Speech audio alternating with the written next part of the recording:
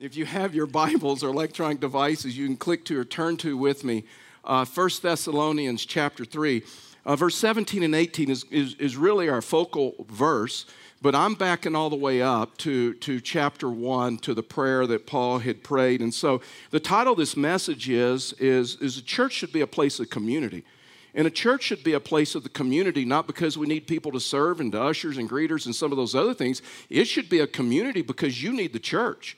I mean, it is for your benefit that we join together and we become, we know each other, we encourage one another, we support one another, we pray for one another. So the reason you need to be a part of community is not just to serve, but it's because you need community.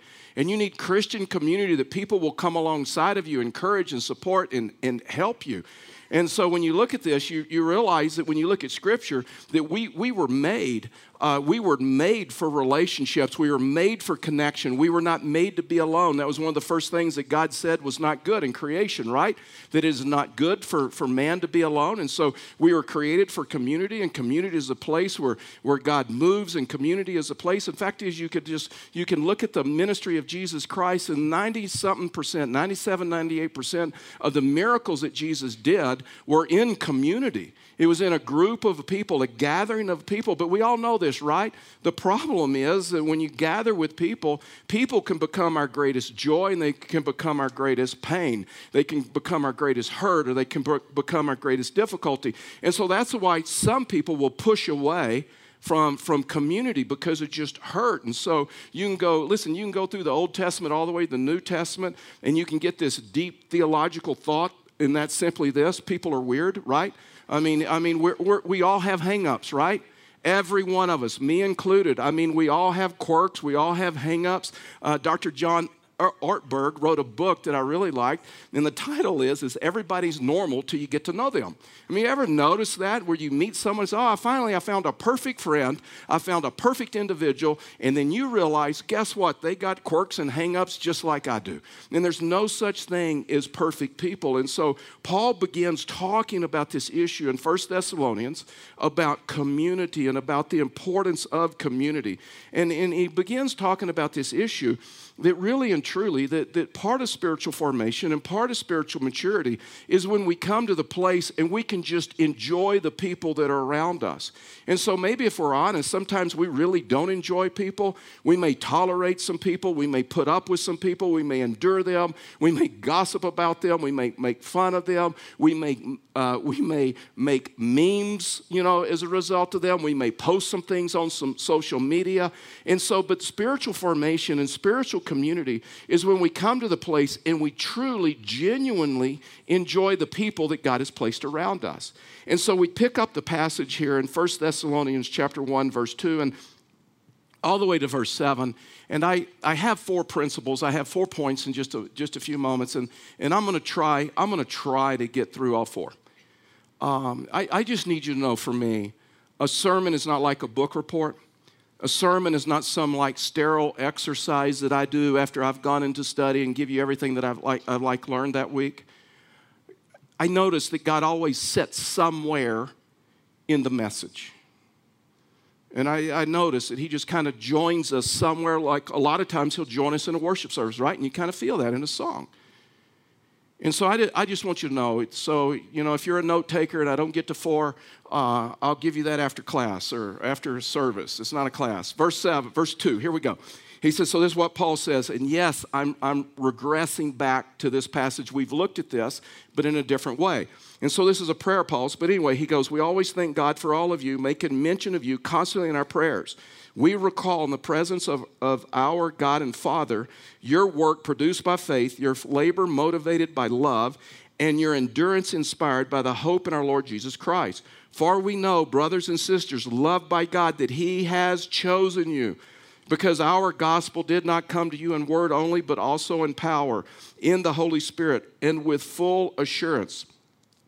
You know how we lived among you for your benefit, and you yourselves became imitators of us, of the Lord, when, in spite of severe persecution, you welcomed the message with joy from the Holy Spirit, As a result, you became an example to all the believers in Macedonia and Achaia. So what Paul is trying to help them understand, you grew in love. And you grew in love, and you grew in your love of people till all of a sudden your message, the gospel, was going out. So I want to give you tonight, hopefully, 4 keys in enjoying people in your life. And just out of this passage, out of this prayer. So the first thing is this, is you have to come to the place where you thank God for them. You have to come to the place to where you thank God for them. In other words, you be grateful for the good in people around you. Verse 2, he says, we always thank God for all of you, making mention of you constantly in our prayers. And so Paul is like, you know what I choose to remember? I choose to remember the good stuff. I choose to remember the good memories. When I think of people, when I focus on people, I try to remember the good times that we had. I remember the positive experiences that we have. So let me ask you, when you remember people, when you think of people, what do you remember, the good or the bad?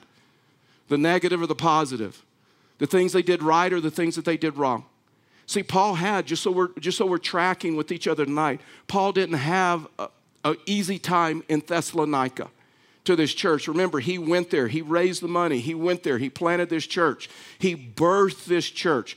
This church started growing, and guess what? There's a group of people that did not like Paul. And there's a group of people that started gossiping about Paul, attacking Paul, talking about Paul, making exaggerations about some of the things that Paul was saying. And fact is, Paul wasn't even taking a salary. And yet there was a group of people that was going around and said, Paul's in this for the money.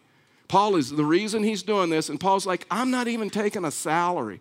And this group of people started attacking Paul to the place, even though it was a church he planted, even though it was a church he birthed, everybody in that church came to faith under him. Paul makes the decision to resign. And he resigned from the church. He goes to Athens, and he says, oh, when I remember back on that time, I remember the good stuff. I remember the good things that were said about me. And I just want you to know, I thank God. I just thank God every time I remember you. Paul could have, listen, Paul, we all know that, right? Paul could have dwelt on the negative. He could have dwelt on the pain. But Paul chose to remember the good. He could have remembered all the painful memories, but he chose not to. He says, you know what I'm going to remember? I'm going to remember the things I'm grateful for. And maybe you're here tonight, and maybe you're holding on to some things of the past. And as a result of that, it's keeping you from enjoying people today. It's keeping you from enjoying life today because you're focusing on the bad, you're focusing on the difficult, and you're just not being grateful for the good in people because I'm telling you, pleasant memories is a choice. You and I get to choose what we remember about the past. Friday afternoon, I did some stuff and got in, and Karen still wasn't home from work, and I don't know why I did it. I just did it. I decided I'm going to watch the 1979 Dallas Cowboys Super Bowl with the Steelers. And so I pulled it up, and I started watching it, and I found myself getting caught up in it to where I'm like cheering like the game's happening. And the game ended the same way that it did in 1979, and I'm still angry about that. And you know what? I couldn't change the score of the Cowboy game in the 1979 Super Bowl the same way you can't change anything in your past, as much as you would like to. And that's why Paul says, I can't change what happened to me in Thessalonica, but here's what I can change. Pleasant memories, guess what? What I choose to focus on, that's my choice. The things I get to remember, that's my choice. Paul would say this, remember the best and forget the rest. Just remember the best and forget the rest. Look, he goes on, verse 6, he says, 1 Thessalonians chapter 3, verse 6. But now Timothy has come to us from you and brought us good news about your faith and love. He reported that you always have, here it is, you have good memories. Not only do I have good memories of you, but I'm so thankful you remember the best of me. You remember the good memories that we had together of us, and that you long to see us as we also long to see you. And so listen, I just want to be clear. I'm not saying that you deny the hurts that you've had or you excuse the abuse or excuse the weakness in people of your past. That'd be psychologically unhealthy. But I am trying to help you understand to try to focus on the good and not the bad. the pleasant and not the difficulty. Paul, when he writes this, he appreciated the loyalty in people. In loyalty, the easiest definition I know of loyalty is simply this: I have your back behind your back. There are a lot of people that are loyal to you to your face. But loyalty is this: guess what? I have your back behind your back. In other words, I'm not going to talk about you behind your back. You know, right? You know when you're with someone and they're criticizing, judging someone, talking negatively about someone, you know that guess what? That person, they're not being loyal to that so-called friend, that person they're calling a friend. And sometimes I wonder, this virtue of loyalty, is it even valued anymore? Somebody, let me ask you, has someone been loyal to you? Do you have a loyal friend, someone that's loyal to you at work, or loyal to you at church, or a life group, or Bible study? Have a husband or wife that's loyal, a friend that's loyal. They didn't do anything really, really big in your life. They were just loyal to you. Would you see that as a big deal? That is a big deal. And this is what Paul is trying to help them understand. That it's someone that they have been loyal to him, even when they had some reasons to join in with that group that were criticizing him and could have walked away. And if you want to enjoy others, you've got to come to the place where you remember the best and forget the rest. The second thing is this: if you're going to enjoy people around you, you got to learn to pray for them. And you got to learn to pray for them in a biblical way. And so you come to, well, verse 2, it says in 1 Thessalonians chapter 1, verse 2, he says, we always thank God for all of you, making mention of you constantly in our prayers. And so Paul was helping them understand. He says, hey, I need you to know, not only do I thank God for you, but guess what? I pray for you. And he's trying to help them understand, I pray for you daily. See, a lot of us are really good about praying for someone in a crisis, when they have a medical emergency, when they have difficulty, when they're going through a marital challenge, or they're going through a difficulty in their life. But Paul is like praying. He's like, I pray daily for you. Wouldn't it encourage you? I know it encouraged me if all of a sudden I realized the Apostle Paul was praying for me. Can you imagine what it did for this group of people that realized that he was praying for them? Listen, let me tell you something.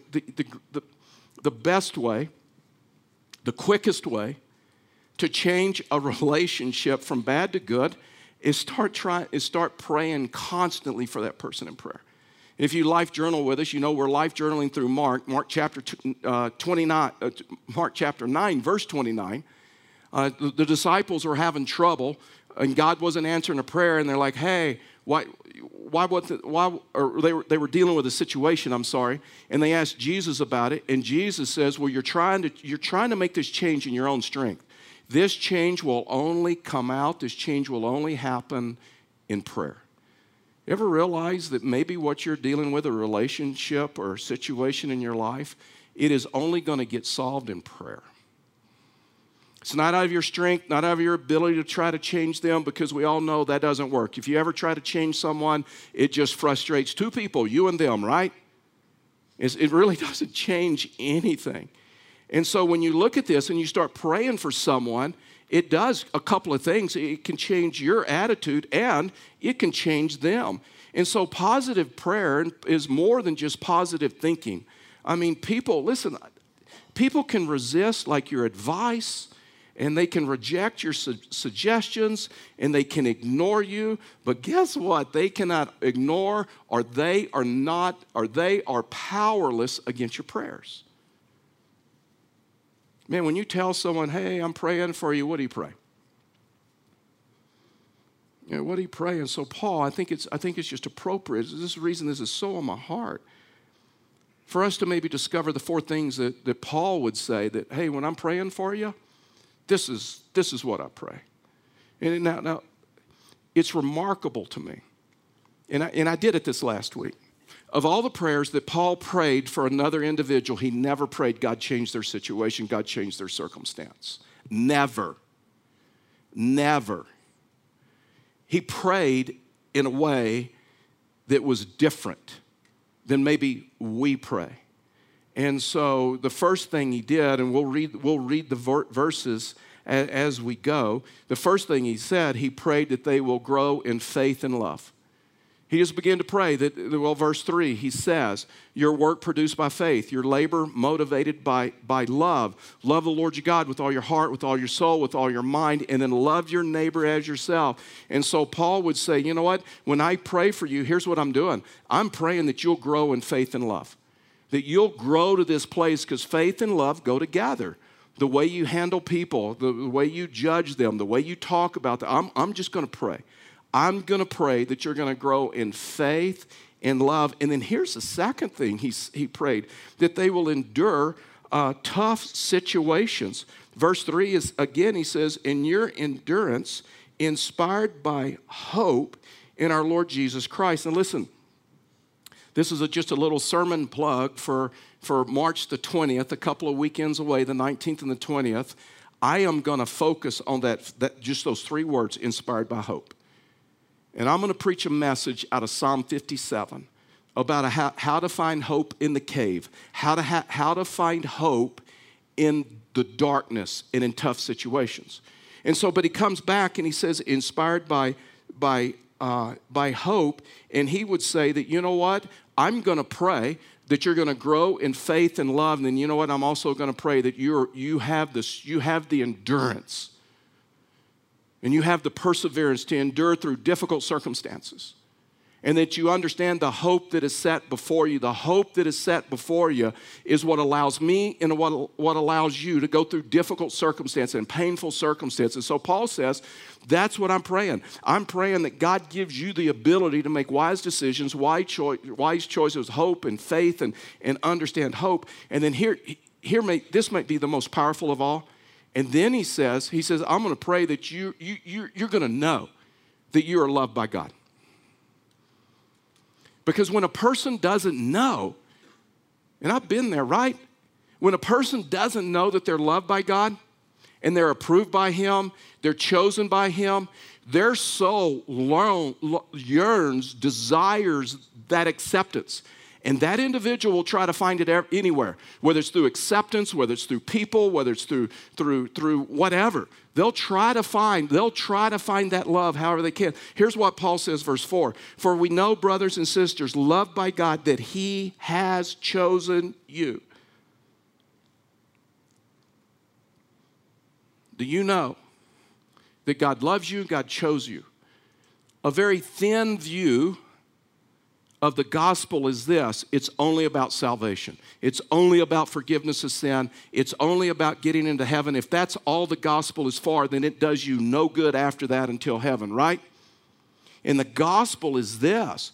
The depths of the gospel, a broader definition of the gospel is this, is that God loves you, and God approves of you, and God cares for you, and you are forgiven, and you're accepted in Him, and you're His son, you're His daughter. You're a joint heir with Christ or a co-heir with Christ. And you know what that means? That means of the same value. And it's hard for us to comprehend, but when you look at this, listen, ever since we've started this series, and Paul is talking into the church, and they're going through hard times, right? And Paul is hammering the gospel. And he's hammering the gospel to get them to understand how much God loves us. Because listen, if we're not careful, when we go through hard times, we'll think, well, God doesn't love us anymore. And so Paul is hammering the gospel. And I had this question, and to flesh this out, I'm going to have to give you just a little bit of a personal illustration. And so I started asking myself the question, why is it so hard for us to believe God loves us? Why is it so hard for us to believe God approves of us? God accepts us? That He has chosen us? Can I just tell you, this is why community is so important? That's why joining together, because we're supposed to remind ourselves of this. I mean, why is it it's so easy to sing "How Good Is He?" Or to sing words like His word will never run out. They will chase us down. Has an everlasting love for us. How come it's so easy to read in the scriptures over and over about His love for us? I think some of that is. It's hard for us to believe that, if we're honest, because sometimes we don't know. It's hard for us to believe that many times because maybe we didn't have a good grasp of an earthly father. The model of what a father should be, and by the way, all earthly fathers are imperfect. They're imperfect compared to a heavenly father that's a perfect father. And so any father, regardless of how perfect they are, is an imperfect model because there's a limit to what they can do for you. There's a limit to what you can ask them to do. I mean, they have limited resources. It's hard to imagine that you could ask God for anything because if you ask Dad for something, he may not have the resources to do it. He may get angry. He may be distant. He may be absent. And so when it came to your earthly father, maybe it came to availability and he just wasn't there. And so it becomes hard to believe, or it becomes hard to approach a heavenly father because you're projecting that. And that was my case. And you're projecting that on him. And so maybe your dad was like my dad. Now listen, I had a good dad. I had a good dad, and my dad was, he was present in my life. He was involved in my life. I love my dad, and my dad loved me, and he was present in my life. My dad was there for me. But I will just let you know, my dad was really, really hard on me. My dad at 11 years old, his summers were spent. He was a roughneck on an oil rig, started smoking cigarettes at 11. 16, he's learning a bunch of stuff that a 16-year-old should not learn. And then he lied about his age to get into the World War II. And my dad was hard on me, not because of impure motives. My dad just wanted me to live a better life. He didn't want me to experience the same things that he had experienced. And so my dad wanted to instill work ethic in me, and he didn't want to raise a soft son, as he would say. And Saturday morning, 6 o'clock, he's dragging me out of bed, even in high school, and we're eating breakfast, and we're doing chores together. And we'd do chores together, and there's a lot of yelling and screaming. Neighbors would come over to see what in the heck's going on. And then I would do my chores, and my dad would inspect my work. And then when it didn't kind of like meet the standard, he would explain how I could do it better so that I could do it better the next time. But it communicated to me, I'll just never be enough. And I'll never be good enough. And my dad was a good dad. And my dad was always there. And my dad, just a little story, my dad was also my Little League coach, which was like a recipe for disaster. I mean, he was always trying to help me to be better. And I remember one time I hit a double and drove in the winning run, and we get in the car and we're headed home, and I'm just waiting. Well, Dad, are you going to say anything? And so finally I said, hey, Dad, what about the double? He goes, well, he said, you really paused to see where the ball went. If you had to run it out, it would have been a triple. I said, Dad, we won the game. I drove in the winning, yeah, but in the future, you're going to need to run it out. Well, our Little League team was really good. And we had made it to the city championship series, which in Baytown, Texas, that was a big deal. I mean, there's nothing else to do in Baytown, Texas but go to baseball. And so, I mean, it was packed. And I made it around all the way to third base. We're in extra innings. I score. It's 2 outs. I score. We win. We win city championship, off to the next step. We're so excited. I'm on third base. My dad's the third base coach. My dad says, son, okay, there's 2 outs. Does not matter. You remember that double that should have been a triple? When you pause, don't pause. You hear the crack of the bat, you take off running. You hear, if it's a foul, we'll call you back. If they catch it, no worries, next inning. You score, we win. You score, we win. And so my buddy hit like a fly ball into the gap, and I'm watching it because I knew where it's going. I'm watching it because I'm like, hey, we're going to win, and this is easy. I just trot in, and I started hearing my dad scream, run, run, run, and then some non-church words, and then all of a sudden, the next thing I knew, my dad picked me up by the back of my belt, behind my pants, my belt, and then the collar, and he literally started running with me towards home plate. They say my legs were churning as we were going. And I don't know if you know anything about baseball, but we both got thrown out.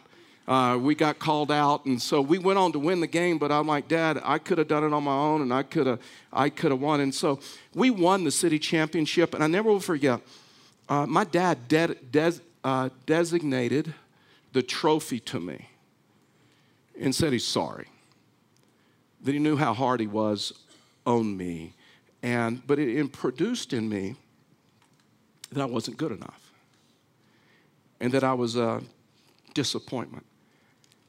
I cannot imagine, and I cannot tell you how many times I projected that onto God. Just not good enough. It could have been a little better. It could have been more perfect. And whether you've had a good dad like mine, or in any dad is an imperfect dad, because we're human. But whether you've had an absent dad or you've had an abusive dad, you had a dad that was difficult, you had a dad that was estranged, a dad that didn't show any affection, tell you that he loved you, I want you to tell you that you have a heavenly Father that has chosen you, that loves you, that approves of you, that you're totally and completely forgiven, that you are his beloved daughter, you're his beloved son. And part of spiritual formation, I believe, is working through this to understand who we are in Christ, that our identity is found in him. And when you look at this issue, you look at Paul, and Paul is like, I'm thanking God for them, I'm praying for them, and then I'm praying that they will understand how much they're loved by God. And then he goes to the fourth thing, and really this makes it easy for the fourth thing, and that they will receive God's word with joy. When you understand those things, when you understand you got a heavenly Father that loves you and cares for you and has chosen you, then when you come to his word, it is easier to accept. Why? Because you know that he wants what is best for you. So many times when we pray for people, you know what we do? It sounds pretty judgmental. God, you need to change them, and here's how you need to change them. Here's what you need to do with them. And if you want to pray in a way that is in line with God's will and that God answers, then you learn, thank God for them. Pray for them. Pray that they learn how much they're loved by God. And then that they will take the word and they will receive the word. The third principle is this: if you're going to enjoy people in your life, he said, be patient with them. When you and I come to the place and we understand how much we've been accepted and approved and loved by God, it makes it easier to be patient with others. Because we understand, guess what? God is patient with us and we'll be patient with them. And you look at this, 1 Thessalonians 3:10, it says, and as we pray very earnestly night and day to see you face to face and to complete what is lacking in your faith. And God is saying, and Paul is helping them understand, hey, guess what? I don't quit on people. What I started in you, what Philippians says, right? I began a good work in you, and guess what? I will complete it. I will complete it. And Paul is trying to help them understand what I started in you. I'll complete it. In other words, I won't quit on you. Husbands may quit on wives, and wives may quit on husbands. Parents may quit on children. Children may quit on parents. Friends may quit on friends. Church members may quit on churches. And many times we quit when the going gets tough or the price is too high. But I'm here to tell you, God never quits on us. Whatever God starts, he finishes. Whatever God starts, he completes. I mean, when you look at the implications, Paul is like the founding pastor. And he's going back to Thessalonica. You know why? Paul says, I'm not quitting on what I started. And God's not gonna quit on you. And you look at how God sustained that church. That he just said that when you realize that God doesn't quit on us. And that God is doing a work in your life. And you know what? When we understand this frees me up as a pastor, and this should free you up in relationships. It is not your job, and it is not my job to change anyone. I am not God's policeman.